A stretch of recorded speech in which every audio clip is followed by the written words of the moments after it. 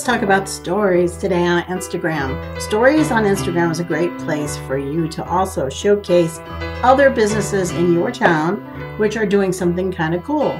They might be running some kind of a contest, or they might be looking for artwork for the walls of their business because they're making some changes.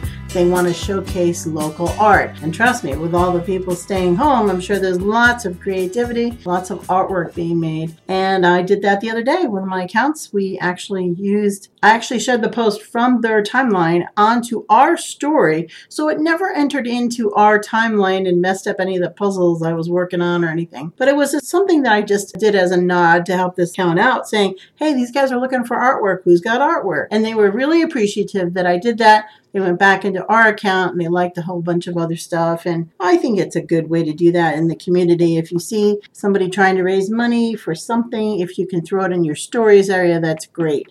It's not always about you. It's not always about you selling something. We have to do more general type of posts. And every once in a while on your stories page, give it over to somebody else in your community that is doing some kind of a contest, or they're looking for some donations or something. This is what it means to have really good cred in your community.